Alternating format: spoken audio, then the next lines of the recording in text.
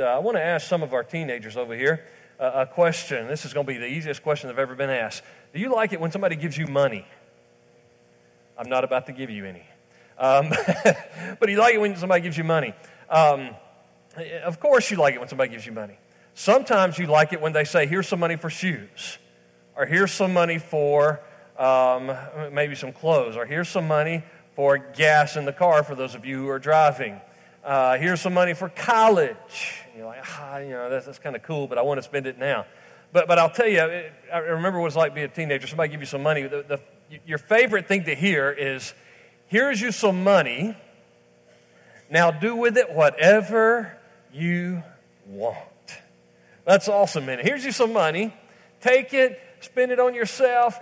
And grandparents are really bad about this, right? You don't have to use it for what your parents want you to get. Use it for whatever you want. You spend it on yourself. Now, that can be a wonderful thing, but it can also be a very dangerous thing, because I know some of these teenagers, and they may simply squander it. They may waste it. They may spend it on things that a week from now they have nothing to show for it. Haven't we all been there? You spend it, you waste it, you have nothing to show for it. The reason I said that this morning, by way of illustration, is sometimes we have received some blessings as a nation. We received the blessings of freedom. We received the blessings of maybe material wealth as a nation. God has been good to us in so many ways, and we can take those blessings and we can use them to bring glory to Him and do those things which will cause us to be a better nation.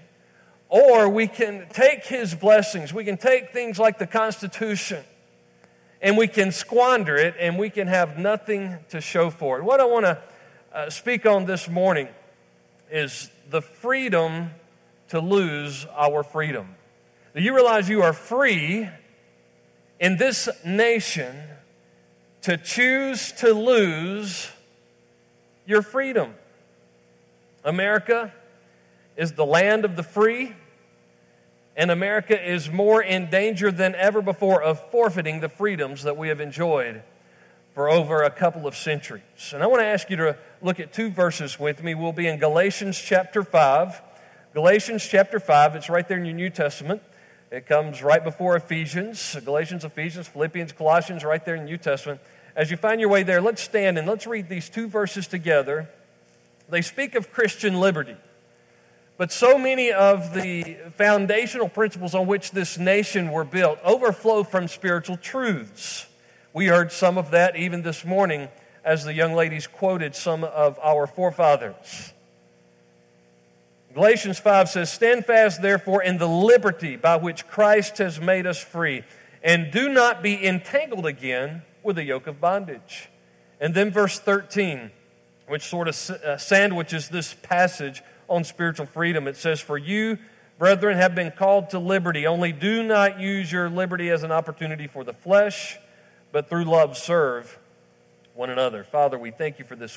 Thank you for the truth that it is spiritually, but also how it should overflow into our families, into our churches, into our governments, in every venue of life. Lord, I pray that we would learn as a church, as the body and the bride of the living Christ, that we'll learn what we can do to begin to call this nation back to the God of this universe, so that we would not forfeit the freedoms you have blessed us with. We pray this in Jesus' name. Amen. You can be seated. I believe that apart from spiritual revival, that America is on a fast track. As a matter of fact, we have already given many of our freedoms away as a nation, and we're on a fast track to choosing to lose the freedoms that we have enjoyed. Now, whether or not we can legislate morality and things like that has become a moot point, because even if we were to conclude today that we can make or pass laws that would glorify God, that would honor God, that would cause us to embrace a national morality that was also a biblical morality, even if we could do that, most Americans have so lost their moral compass, they wouldn't know the difference from right and wrong if we could legislate morality. Abraham Lincoln thought it was desperate times in 1863 when he gave a proclamation for a national fast. And in proclaiming a national fast, wouldn't that be refreshing today to hear the President of the United States declare a national fast, and that be in the name of the Lord Jesus Christ? Lincoln said, "It behooves us then to humble ourselves before the offended power and to confess our national sins and to pray for clemency and forgiveness." Now, let's be honest. It is possible, as much as we know about Abraham Lincoln, that he was very sincere in this statement. But it is also possible that he could have been saying that which would have been politically correct at the time. But whether he was trying to be politically correct or whether he was extremely sincere, either way, we have to recognize the fact that there was a time in our national history when that which was politically correct was also biblically correct. And that's not the case anymore. As a matter of fact, to be biblically correct, to go with the Scriptures, has become politically incorrect in the day in which we live. The irony of a free nation, and by the way, that irony is even seen in the First Amendment. Listen to the First Amendment. "Congress shall make no law respecting the establishment of religion or," and the liberals never like this second part, "prohibiting the free exercise thereof, or abridging the freedom of speech or of the press or of the right of the people to peaceably assemble and to petition the government for redress of grievances." You're asking, where's the irony in this First Amendment? The irony is that it gives us the freedom to choose to do things that will further embrace freedom, or it also gives us the freedom to choose to forfeit our freedom.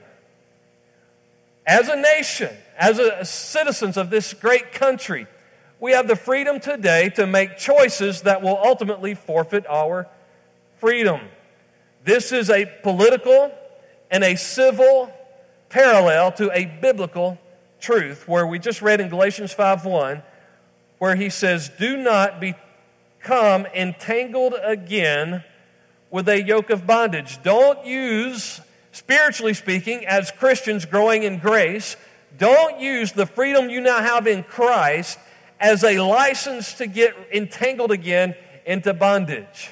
And I believe the Lord God would admonish us as a nation today, don't use the freedoms you've been blessed with, the freedoms you have valued, to make decisions that will lead you into bondage as a nation again.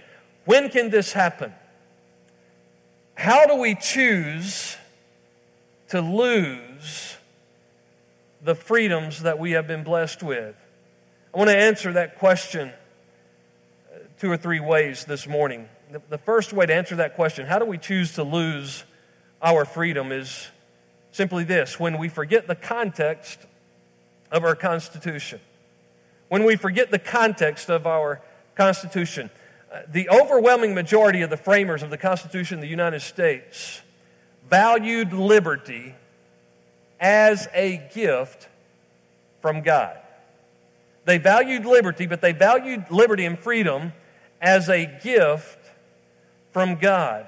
Though they were not always right, they recognized that there must be a deity, a God, who is always right. And most of them could quote Psalm 33:12, "Blessed is the nation whose God is the Lord."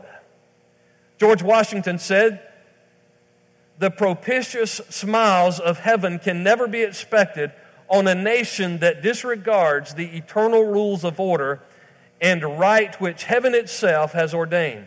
John Adams says, "Our Constitution was made for a moral and religious people.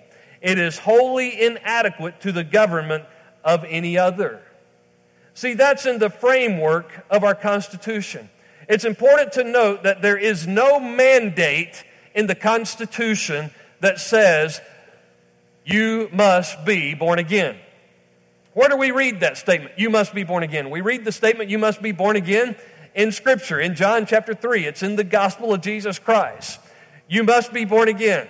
If you want to experience the kingdom of God in this life and in eternity, if you want to spend forever with Jesus Christ in heaven, you must be born again. There is nothing in the Constitution that makes it a law for everybody to be born again, because the framers of our Constitution understood that even God, the Holy Spirit of God, doesn't work that way. The Holy Spirit knocks on our heart's door. The Holy Spirit calls us to Him, but the Holy Spirit of God gives us a choice as to whether or not to receive Jesus Christ as Savior or to reject Him. We have that freedom as a human being, as an individual. And our Constitution nowhere says you must, by law, be a Christian nation.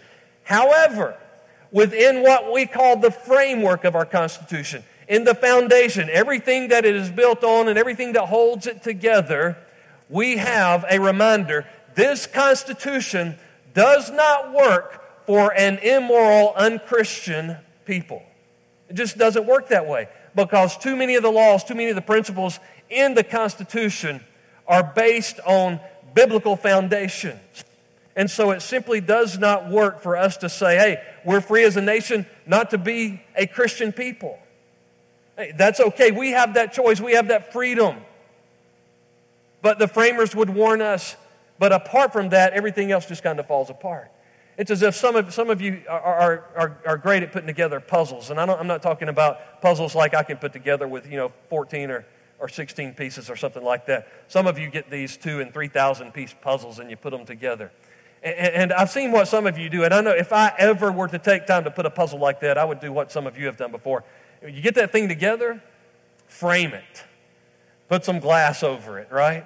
Put it in a nice frame, put it on a nice foundation so it holds together, because it would break my heart to know I put that much work into something just to kind of mess it all up again, just to crumble it up and put it back in a box. Those puzzles kind of remind us of our Constitution.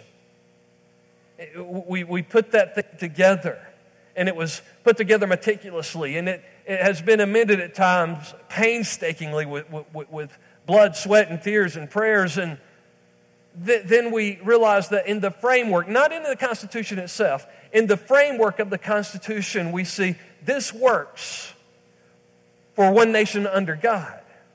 We see a foundation there. And if I were to take, let's say you had framed a puzzle like that, and you had put the glass and you had put the frame around it and you'd put it on a foundation, and I took a baseball bat and I say, you know what, I don't have a problem with a puzzle, but I don't like the framework, and I take the bat and I just beat the frame and I beat the glass and I beat the foundation, what's going to happen to the puzzle? It's going to fall apart. That's what happens to the Constitution when we become an immoral, ungodly people. It simply does not work. It does not hold together without the framework that our founders placed around it and the foundation on which they placed it on. Again, there's irony here. The Constitution and even the Bible itself, the Word of God, leaves you and me with the freedom to reject God. But there is a warning with that freedom. By the way, you risk making the whole thing null and void. The whole thing can fall apart if you do not choose to be one nation under God. We're at risk of losing our freedom. Secondly, we're at risk of losing our freedom. We choose to lose our freedom when we use liberty, when we use our freedom as a license to sin. Look at verse 13 in Galatians 5 again. For you, brethren, have been called to liberty. Only do not use your liberty as an opportunity for the flesh, but through love serve one another. You're called to freedom. Don't use this freedom as an opportunity for the flesh. Romans chapter 6, verses 1 and 2, this great book on prayer. And Lord willing, I plan to start next week a series on Romans chapter 8. I think it's the greatest chapter in all of the Bible. Romans 6, talking about the grace of God, says, what, shall we continue in sin that grace may abound? Hey, as a nation, God has shed His grace on us. Therefore, we have freedom. And let's use that freedom to get involved in all kinds of immorality. From Hollywood to New York, let's see what kind of immoral behaviors we can embrace as a nation. He says, no, don't do that. Don't use it. Shall we continue in sin that grace may abound? God forbid. God forbid. How can we that are dead to sin keep living in it? Now, these verses are directed at sanctified living in the Christian life, holy living for believers. But there is a principle that simply applies to all. Dr. Adrian Rogers puts it this way: you are free to choose. You are not free not to choose. And you are not free to choose the consequences of your choice. I think that's profound. I want to say that again. You are free. I am free. We are free to choose. We are not free not to choose. And we are not free to choose the consequences of our choices. The consequence spiritually is the loss of our freedom in Christ, but is it possible for the same to apply as citizens of a nation? Americans may be free, now more than ever, to marry whoever or whatever they want to marry. We're free to trust or reject Jesus Christ. We're free to gather for worship in this place today, but we were free and are always free not to gather to worship with other believers. We're free to display filth on the screens. We're free to smoke or drink whatever we choose, put it into our body. We're free to elect whomever we want to elect as a nation. We're free to vote for big controlling government. And unfortunately, right now, we are free to even abort little babies. But we're not free to choose the consequences of those choices. Almighty God gets to choose the consequences of our choices. Revelation 12:19, vengeance is mine, saith the Lord, I will repay. God will have the last word. And sometimes the consequences of those choices are simply to remove a hedge of protection that He has had on this nation, to where we find ourselves saying, you know what? I want government to do this for me. I want government to do that. I want the government to provide everything. I want government to have greater responsibility. If they'll take care of me, if they'll raise my kids, if they'll do everything for me, if government will just take charge and make things okay with me, I will cash in my freedom. I'll give away my freedoms. I'll give away my liberties, because we sometimes want the opportunity for the flesh, or we want big government and little God. When we choose our liberty as a license to sin, we're in danger of choosing to lose our freedom. And then number 3, when we exalt the creation over the Creator. When we exalt the creation over the Creator. You want to see a nation, an empire that was once where our nation seems to be today. All you have to do is turn back and read in Romans chapter 1, beginning with verse 18. It says, for the wrath of God is revealed from heaven against all ungodliness and unrighteousness of men. Are we free to be ungodly? Absolutely. Are we free to be unrighteous? Sure we are. We have that freedom. But we're not free to choose the consequences. The wrath of God is revealed against those who suppress the truth and unrighteousness, because what may be known of God is manifest in them. God has shown it to them, for since the creation of the world, His invisible attributes are clearly seen, being understood by the things that are made, even His eternal power and Godhead, so that they are without excuse. Because although they knew God, they did not glorify Him as God, nor were they thankful, but became futile in their thoughts, and their foolish hearts were darkened. Professing to be wise, they became fools, and changed the glory of the incorruptible God into the image made in the likeness of corruptible man, and birds, and four-footed animals, and creeping things. Therefore God also gave them up to uncleanness in the lusts of their hearts, to dishonor their bodies among themselves, who exchanged the truth of God for the lie, and worshipped and served the creature rather than the Creator, who is blessed forever. Amen. That's a form of what we would call rationalism, which is taught in most public universities today. It's beginning with a desire not to have to answer to God, which leads to secular humanism and what we call moral relativism. What might be right for you may not be right for me, and what might be right for me might not be right for you. Let every man just do what is right in his own eyes. Eventually it becomes so upside down. Not only do we forget to worship and serve the Creator God of this universe, but we get to a place where we demand that if there is a God, He serve us and give us what we want. We begin to demand our freedom rather than seeing it as a blessing from Almighty God. We begin to ask questions. Well, why does evil happen? If there is a loving God, then why does He allow evil things to happen? If there's a God who has all power, then why isn't He making everything right like I want it? God must serve me if there is a God. Man has become then his own God. Isn't that what taking prayer out of school is all about? Silencing the evangelistic efforts of any Bible-believing military chaplain? You know, there was a day and a time, because we want to honor our military and we so respect those who risk their lives for the freedoms we enjoy as a nation, that we wanted to be sure that there was adequate chaplains and adequate spiritual leadership and personnel to be sure if those young men and young ladies who were laying their lives on the line, if they didn't make it back to this home, as I heard General William Boykin say one time, if they didn't make it back to this home, that they would be at that home. And so the responsibility of the chaplain was to preach the gospel of Jesus Christ without apology and to make sure everybody had a personal relationship with Christ. I was so comforted, so encouraged, and I've told this story before, but my wife and I found great comfort in the fact because we knew that her grandfather, who was a POW in Germany, we knew that he was in a church that was a little bit more of a liberal persuasion, and they had a big dose of religion, but we didn't know how much they talked about a relationship with Christ. But when we found the Gideon Bible that he was given when he served in the military, and in the back it had a sinner's prayer of repentance and faith in Christ, and where he had signed his name and dated where he prayed to receive Christ, that brought a lot of hope to us, a lot of comfort to us. But now we have military chaplains who are told, don't even pray in Jesus' name.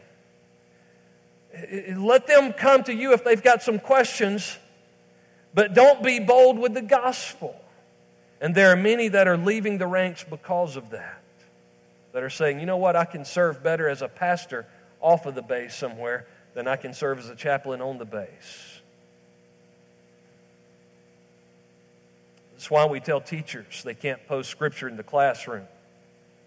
Secular humanism. We have to hide and disguise the Ten Commandments, or so shroud it with other important documents that it doesn't stand out in any way. And we understand, why are kids stealing in the schools? Well, maybe because they no longer see a sign where God has spoken, thou shalt not steal. We say, God, you must worship and protect us, rather than us worship and glorifying Him and holding on to biblical principles. Congress, governors, the president may choose to lead in a godless direction. The Supreme Court of the United States may choose to legislate from the bench in a way that is very unconstitutional and does not please God. Groups that used to be very strong in their commitment to God, like the Boy Scouts of America, may choose to reject biblical standards for the family, but God will still choose the consequences. And as a nation, the consequences are more and more becoming the loss of God-given freedoms. Galatians 6:7, one chapter over from where we were a moment ago. God will not be mocked. We will reap what we sow. So what's it going to take? Trinity family? Brothers and sisters in Christ who are parts of other churches in Madison County and throughout Northeast Georgia? What's it going to take? What's it going to take to turn this nation around? Listen, apart from a great awakening, apart from a spiritual revival, there's not a lot of hope. But you and I can have the courage to stand in the midst of persecution. It's going to take courage. It's going to take prayer. It's going to take revival. God has to, I believe with all my heart, God has to miraculously capture the heart of this nation once again if there's any hope. God has to miraculously capture the heart of this nation and bring us back to the authority of the Scriptures once again. But even if we continue to fulfill prophecy, Paul told Timothy all about it. He said this day is coming where we would be lovers of ourselves, not lovers of God. He said people in 2 Timothy chapter 3 and verse 2 will be lovers of themselves, lovers of money, boastful, proud, abusive, disobedient to parents, ungrateful, and unholy. So we're fulfilling prophecy when we begin to rebel as a nation and lose our freedoms. But as citizens of heaven, we can still be free to choose to take a courageous stand, even if it involves a civil disobedience. Even if it says, you know what, I'm going to do what's right in God's eyes. What God's telling me to do, I'm going to be obedient to that. We can become models of the life change. Many of you heard the story. I want to close with this illustration. Many of you heard the story this past spring during graduation with this young man. Basically, as the valedictorian should have been able to say when he gave his speech whatever he wanted to say, right? Liberty High School, South Carolina. And so he had to write a speech and he had to leave out a prayer, and they had decided, the administration had decided it wasn't worth fighting one or two atheists, so they were just going to leave prayer out of it. And as valedictorian, when he got up to give his speech, he just ripped up his speech. And he began to give his Christian testimony and the influence that godly parents and others had had on his life. And if we've got the video ready, I want you to see what he did next. If you haven't seen this already, many of you have seen this. Those that we look up to, they have helped carve and mold us into the young adults that we are today. I'm so thankful that both of my parents led me to the Lord at a young age. And I think most of you will understand when I say, Our Father, who art in heaven, hallowed be thy name. Thy kingdom come.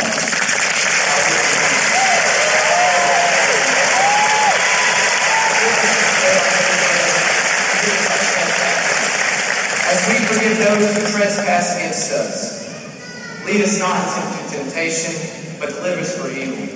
For thine is the kingdom, the power, and the glory, forever and ever. Amen.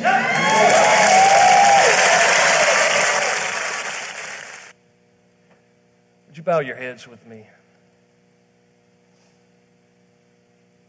Father, I pray that we would all have that kind of courage. That we would be willing to stand for your truth.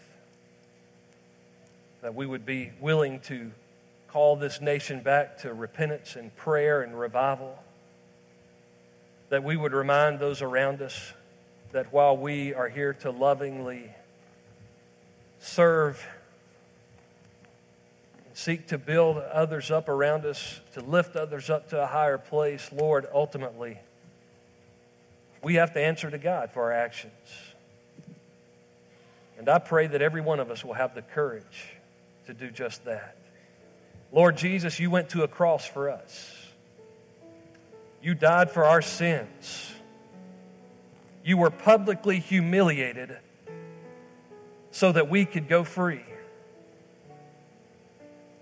Lord, because we're ashamed to stand for truth and righteousness, because we're ashamed sometimes of public humiliation, we forfeit so many freedoms away. Lord, right now I pray that we would, as Christians in Christian homes, as Christian church, as genuine Christ followers, Lord, that we would turn back to you. Lord, we know the prophecies of perilous times in the last days, but Lord, we also know that there is a revival that takes place among a remnant because you said you would pour out your Spirit on all flesh. And I pray that we would be a part of that great revival, that it would impact a nation for the glory of God.